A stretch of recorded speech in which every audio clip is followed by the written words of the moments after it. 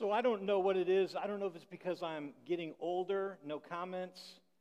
But this holiday season, I just was starting to feel a little nostalgic. And I was reflecting back on some past holidays, especially when I was a kid, and some of the memories from those holidays. And our house, when I was growing up, was always the place where our family would gather. And we lived in an area where all of our family was there, both sets of grandparents, our aunts, our uncles, our great aunts and uncles, our cousins. Everybody was there, and everyone would come over to our house. And I remember all of the work that my mom and dad would do to get ready or to prepare for them to come over, for everyone to come over. It wasn't just holidays, it was birthdays, it was any kind of milestone event. We seemed to be the host home, and it could be a very stressful time for my parents, but I just remember all of the preparation that they did. My mom and dad were both really good cooks, is where kind of my body came from. Thanks, Mom and Dad.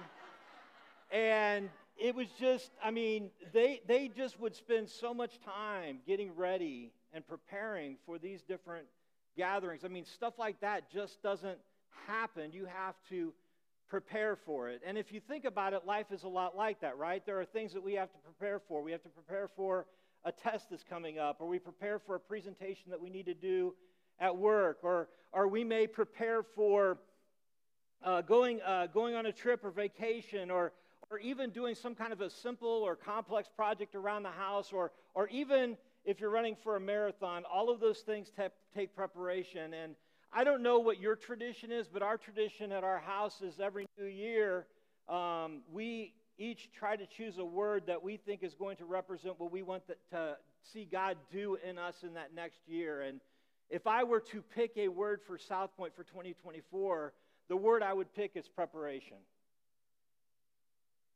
We'll spend all of this year and most of next year in the first book of the New Testament called Matthew. And we have some journals. If you've not been able to get one of these, we have a few that are left back at Connection Point. We're going to order some more.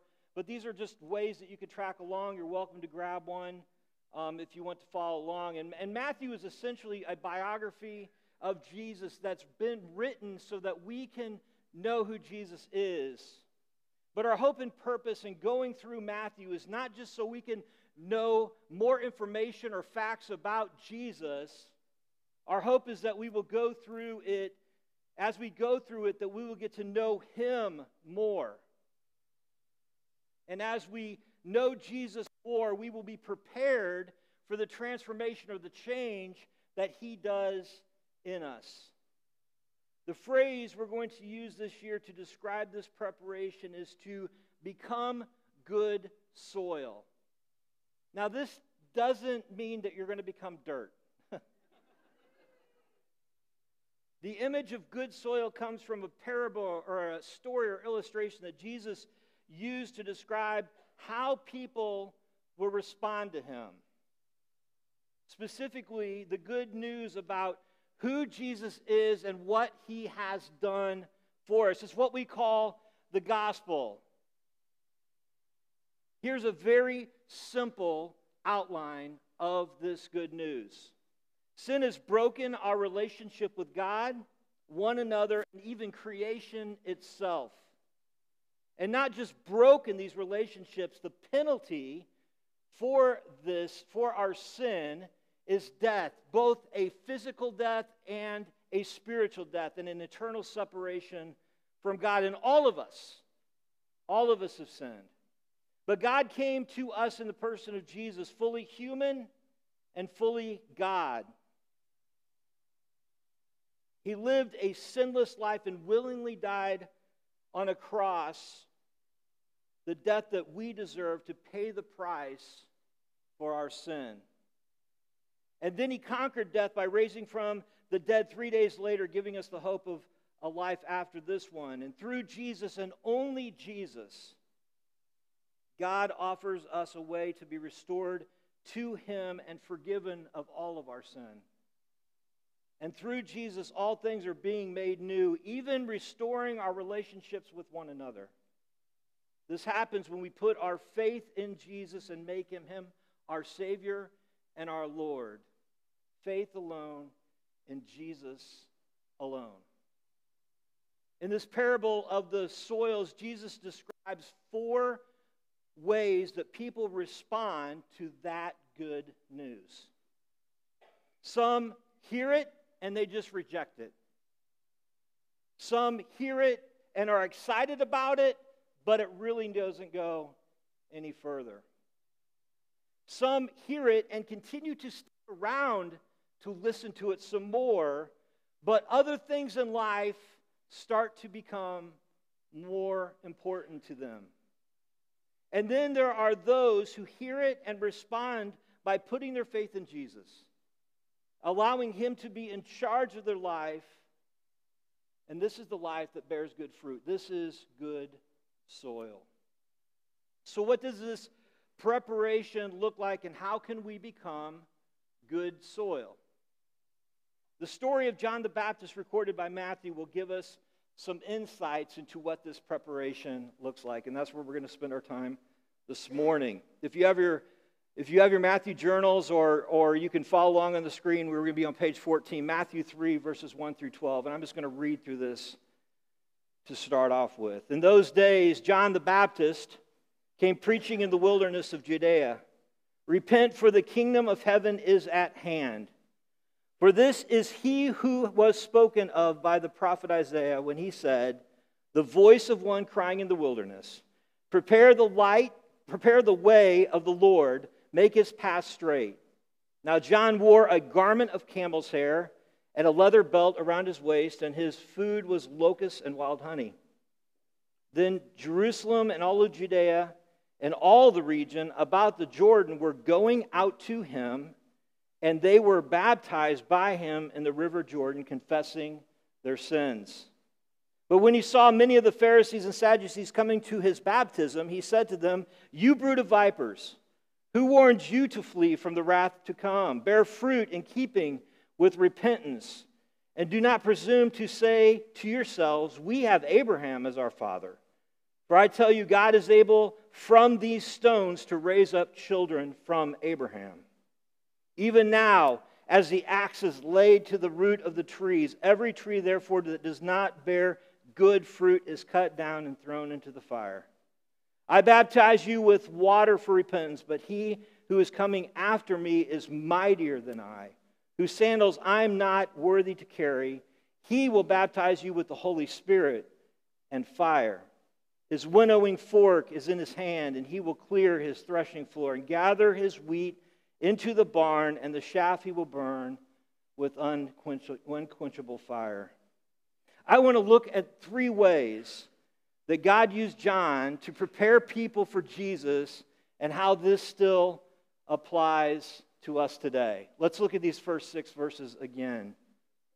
In those days, John the Baptist came preaching in the wilderness of Judea, "Repent, for the kingdom of heaven is at hand, for this is he who was spoken of by the prophet Isaiah when he said, 'The voice of one crying in the wilderness, prepare the way of the Lord, make his path straight.'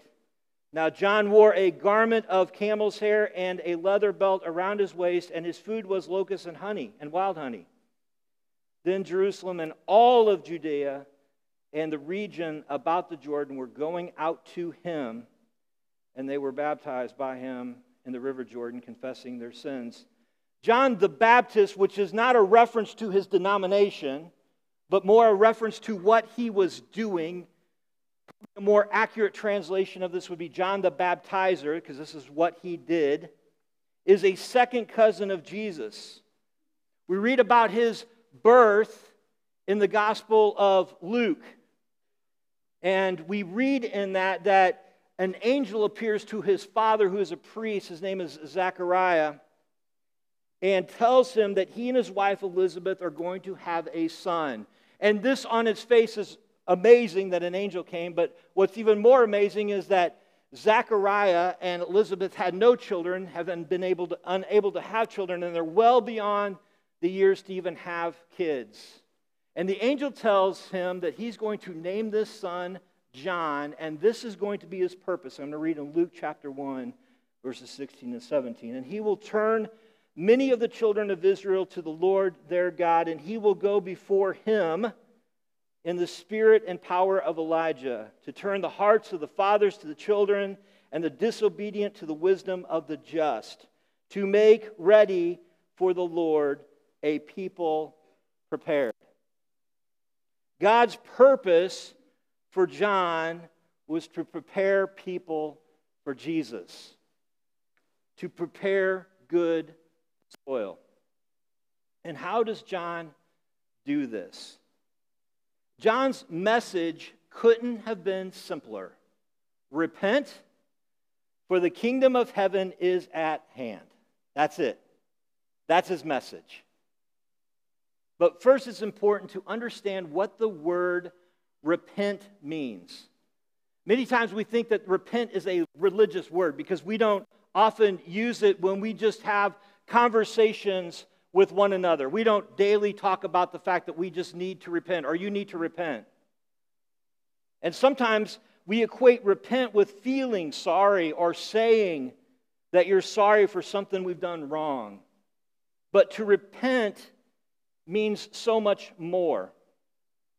To repent means to change your mind or to have a change of heart. It's realizing that what you're doing or what you've done is wrong, or the direction that you're heading is wrong, and deciding to stop and change direction. It's been 400 years since God had spoken to the Israelites through a prophet when John pops on the scene. That's a really long time. And for centuries, they've been waiting for the Messiah or the Christ to come and rescue them. This Messiah would come and establish an everlasting kingdom that he would be king of. And they had read or heard prophecies and knew that he was coming at some point, and generations had come and gone without the Messiah's arrival. And now it seems to them like something's different. Something's about to change, and that's John's message. The king is coming, and his kingdom that you've heard about, that you've been waiting for and longing for, is coming with him. Turn away from what you've been pursuing and what you've tried to find your purpose and meaning in, and run toward this coming king who is greater than all you've been pursuing.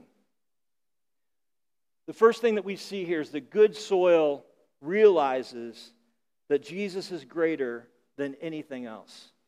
Good soil realizes that Jesus is greater than anything else. Did you notice where John is doing all of this? It's the wilderness. Why the wilderness?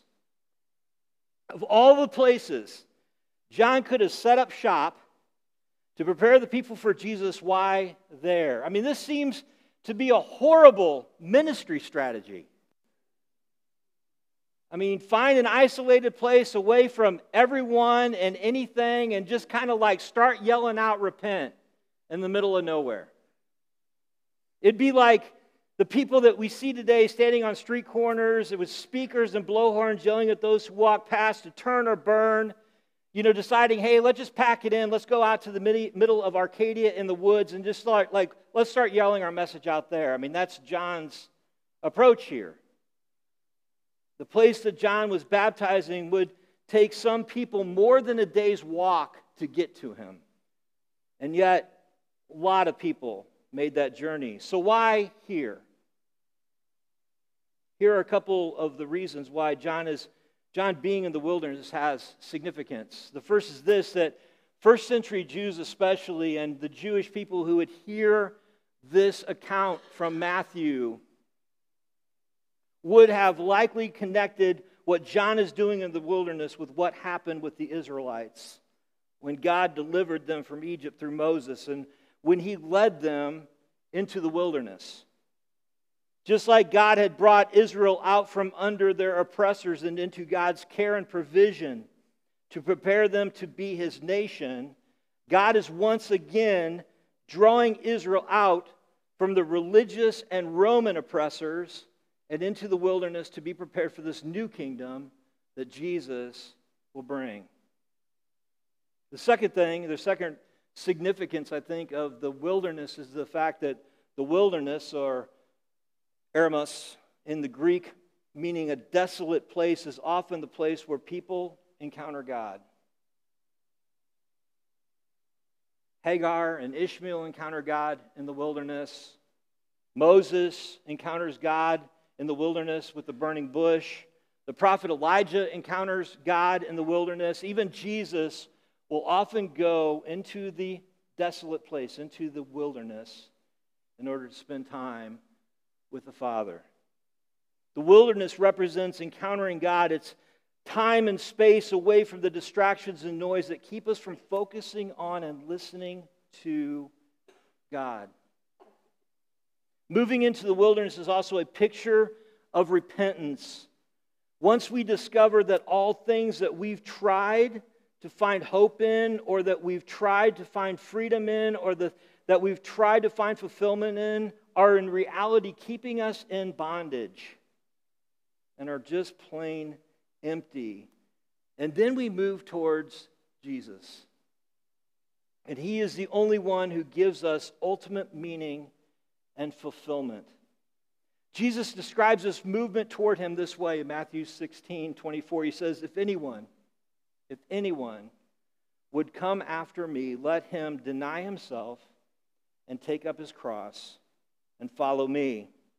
Part of denying ourselves and taking up our crosses is letting go of those things we've tried to find our meaning and fulfillment in. The preparation for good soil starts with realizing that anything we try to find meaning and fulfillment in, apart from Jesus, is empty. And then deciding to turn to Him instead, knowing that He is greater than anything else. This text goes on in Matthew 7, or actually 3, we're going to start with verse 7. He says this, he writes, but when He saw many of the Pharisees and Sadducees coming to His baptism, He said to them, you brood of vipers, who warned you to flee from the wrath to come? Bear fruit in keeping with repentance, and do not presume to say to yourself, we have Abraham as our father. For I tell you, God is able from these stones to raise up children from Abraham. Even now, as the axe is laid to the root of the trees, every tree, therefore, that does not bear good fruit is cut down and thrown into the fire. It's not every day that you lead out with the line, you brood of vipers. And we certainly may think that, but we often don't say it, right? John's a fiery guy. I mean, in a later account that we're going to read in Matthew, John calls out this puppet king called Herod for marrying his brother's sister, which will ultimately cost John his life. John knows why these religious leaders, these Pharisees and these Sadducees have come. They're there to change or repent. They're there to watch. They're there to critique. They're there because they need to know if they need to shut him down. They've heard the reports of this crazy man in the wilderness who dresses in strange clothes, he eats bugs, and he's hopped up on sugar. But he's attracting huge crowds, like their crowds. They are probably getting a bunch of questions about what he's saying and what he's doing, and they want to make sure their status quo doesn't get disturbed. They are there to protect themselves and to keep control. But John knows there's something even more going on in their hearts. They're thinking they're too good for this repentance. They think they have it all together. After all, they are the religious authorities. And this is the second thing that I think that we see, that good soil realizes that we cannot save ourselves. Good soil recognizes that we cannot save ourselves. Those who have the most difficult time putting their faith in Jesus are those who don't understand that God is holy. And as a consequence, don't think that they're really all that bad of a person. In other words, they don't think they really need Jesus. It's not popular today to say that we aren't good enough, that all of us are broken by sin. It's often viewed as judgmental and unloving, but I would say what's unloving is to simply tell everyone, don't worry, you're good enough. Let me illustrate it this way. I was a very infrequent watcher of American Idol. I just want to lay that out, like right up front, okay? But anytime I did watch American Idol, the only part of American Idol I would ever watch were the early auditions. And I'll just confess something to you. The only reason I watch those is because I love watching the train wrecks on those. You know, the people that came in and they were like stopped midway through their performance because the judges were like they just couldn't take anymore. And almost without fail, the story that followed the surprise of these people were something to this effect. And those of you who watch it can agree with me on this, right? Like, somebody I loved, somebody I trusted told me, you know where I'm going with this, I was a good singer.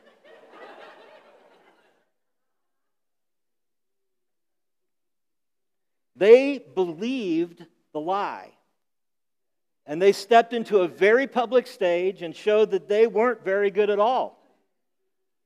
And they were publicly humiliated, embarrassed, and ultimately rejected. That doesn't seem to be loving. To let someone think they are good when in reality they aren't. And then to allow them to face the consequences of their misplaced belief. The scriptures are clear, no one is good. All of us are sinful and all of us need a Savior. And we cannot save ourselves.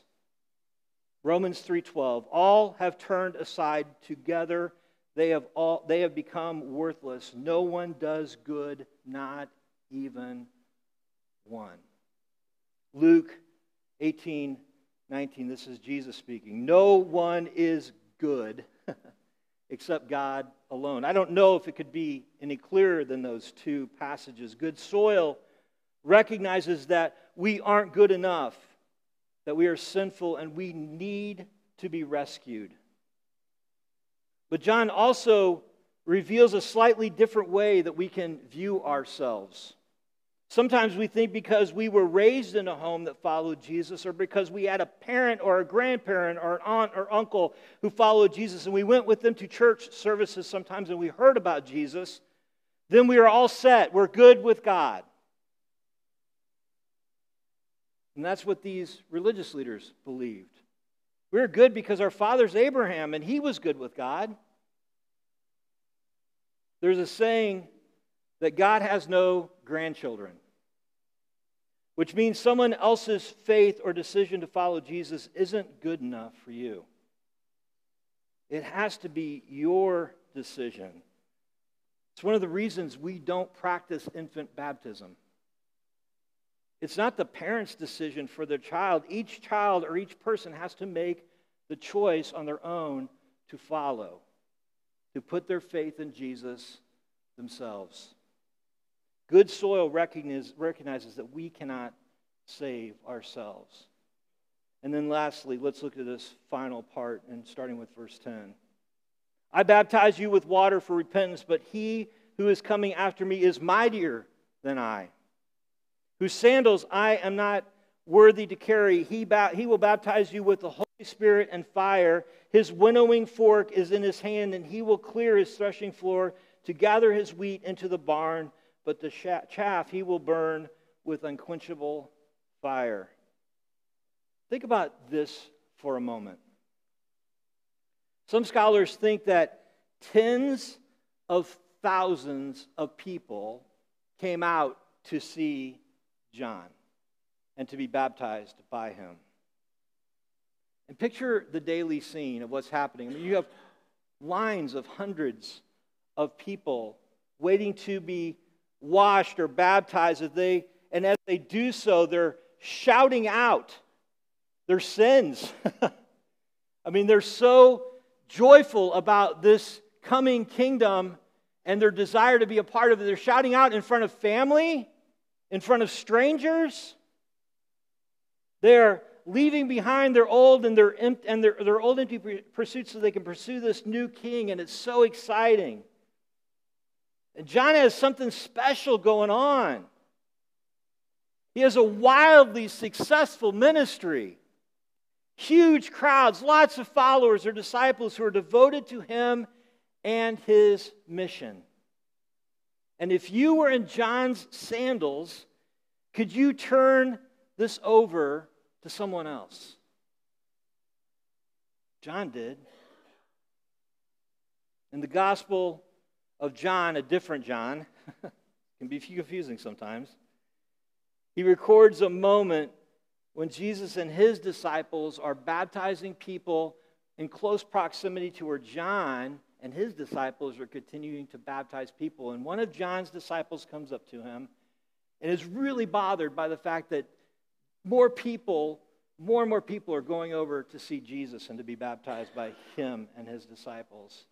And John says this in John chapter 3, verse 30. He, referring to Jesus, must increase, but I must decrease. John's purpose wasn't just to get people to stop living the way they were living.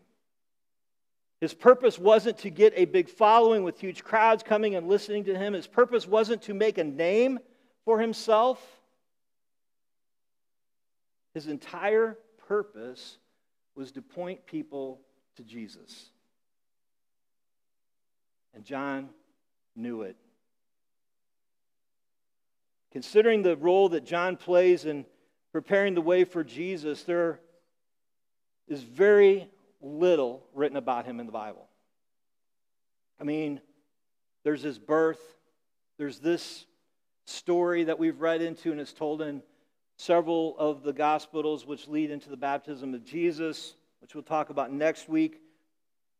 The encounter between John's disciples and Jesus' disciples that I just referenced. There's this passage that after John is put in prison because he calls out Herod, that he sends some of his disciples to talk to Jesus to really see if he's really the Messiah. And then there's like this footnote that just says, Herod killed John. That's it. He barely sees Jesus' ministry. He doesn't witness the cross or the resurrection. He doesn't write an account of the story of Jesus. He dies alone in the hands of a corrupt politician. Because John's purpose was to point people to Jesus. This is our purpose as well. Good soil points people to Jesus. And it starts with us. We live in a culture where we are told we need to make it all about us. We hear this message both subtly and overtly in ads and in movies and in TV shows. This message is in music and pop culture and reinforced by social media. Some of us were raised in homes where we heard this message over and over. This all about me influence can impact our relationship with Jesus as well. We can make our relationship with Jesus all about me. This happens when we see Jesus as a means to an end. And being our own satisfaction and the end being our own satisfaction and security. Our relationship with Him is simply a means to making sure that we are okay. Good soil knows and lives like Jesus is both the means and the end. He's not just the means by which we are saved, He's also our treasure. It has always been and it will always be about Him. We are rescued because of His grace, and we are rescued for His glory. Why? Because He's the King of Kings and He's the Lord of Lords. This is what Paul means when he writes, "For me to live is Christ." It never has been, nor will it ever be about us. It's all about Jesus. John Piper puts it this way. He says, God is most glorified in us when we are most satisfied in Him. Good soil also points people to Jesus, points others to Jesus. The message of the gospel doesn't stop with our personal salvation. Our new life in Jesus becomes a story to share with those around us. We've experienced the best news ever, and it's news that it's too good to keep to ourselves. Whether you realize it or not, you are always sharing your story. How you live in light of what Jesus has done for you tells your story. But it's also important to tell your story. Good soil always points people to Jesus. So practically, let me suggest a few ways to prepare your soil with a few things that are happening. The first is this, and it's relatively simple, but it's just to read through Matthew. Beyond what we do on Sunday mornings, like read this. Read this book, and if you're not comfortable reading this, or you don't understand it, or you have questions about it, can I just encourage you to do something that maybe you hadn't thought of before today? We're starting the How to Read the Bible class right after this, and it meets during the second service. It's about an hour long. It's going to last for 4 weeks. Maybe you hadn't considered doing that, but maybe you want to jump into that today. To invest 4 hours and learning a little bit more about how to read the Bible. Super, super helpful, super practical. And maybe you feel familiar enough to be able to read the Bible, but you just don't know how to describe it to somebody else. Maybe that's the reason that you go to the classes, just so that you can tell somebody else how to read the Bible. But maybe just step in to that today and be a part of that class to learn how to read the Bible. Maybe the next step for you is something that was announced in the video. It's called Starting Point. And sometimes you can think, well, Starting Point, that's just for people who's brand new to this. I would argue that that's not the case. I've learned so much through Starting Point. I think I've facilitated 7 groups so far of Starting Point, and every time I learn something new, every time I grow in some place, every time I learn a little bit something, a little different way to understand and to be able to share this amazing good news through the eyes of those who participate in the class. And again, maybe this isn't for you, but maybe this is a primer for you to be able to share about Jesus with somebody else. And so if you just write Starting Point or check the box on your Connect card and turn it in to Connection Point, we'll make sure that you have information about that and we have enough materials for that. That starts next Sunday evening at 5 o'clock. Maybe good soil, this preparation, this pointing to Jesus part is just for you to start to pray for somebody that you can share your story with. Or maybe just the courage that God would give you or the words that God would give you for you to share your story with somebody who doesn't know Jesus, who's not following Jesus. And for some of you, maybe that next step is baptism. We'll talk a lot about that next week. Jesus, story of Jesus' baptism. And on January 28th, that Sunday, we're going to celebrate baptisms here. Maybe that's the next step. And if that's something that you're interested in or want to know more information about what baptism is, just check the box on your Connect card and take it to Connection Point. And I'd be glad to talk to you about what that means and the significance of that in the life of somebody who's following Jesus. Would you just take the time to continue to allow God to prepare you for the fruit that He wants to bear in you and through you? Let's pray. Father, thank you for this story of John and how you have sent him to prepare the way for Jesus. And Father, I just ask that you would continue to prepare this family, this community of South Point, to be ready for the work, this work of transformation and change that you want to do in us throughout this whole year. Father, would you move us and stir us? Would you move us to places that aren't comfortable so that we need to rely and trust in you more? Father, would you continue to grow us in the love of Jesus? Help us to spend time with him, to focus on him, and to let go of the things that we get so caught up in every day. And it's in the powerful name of Christ I pray. Amen.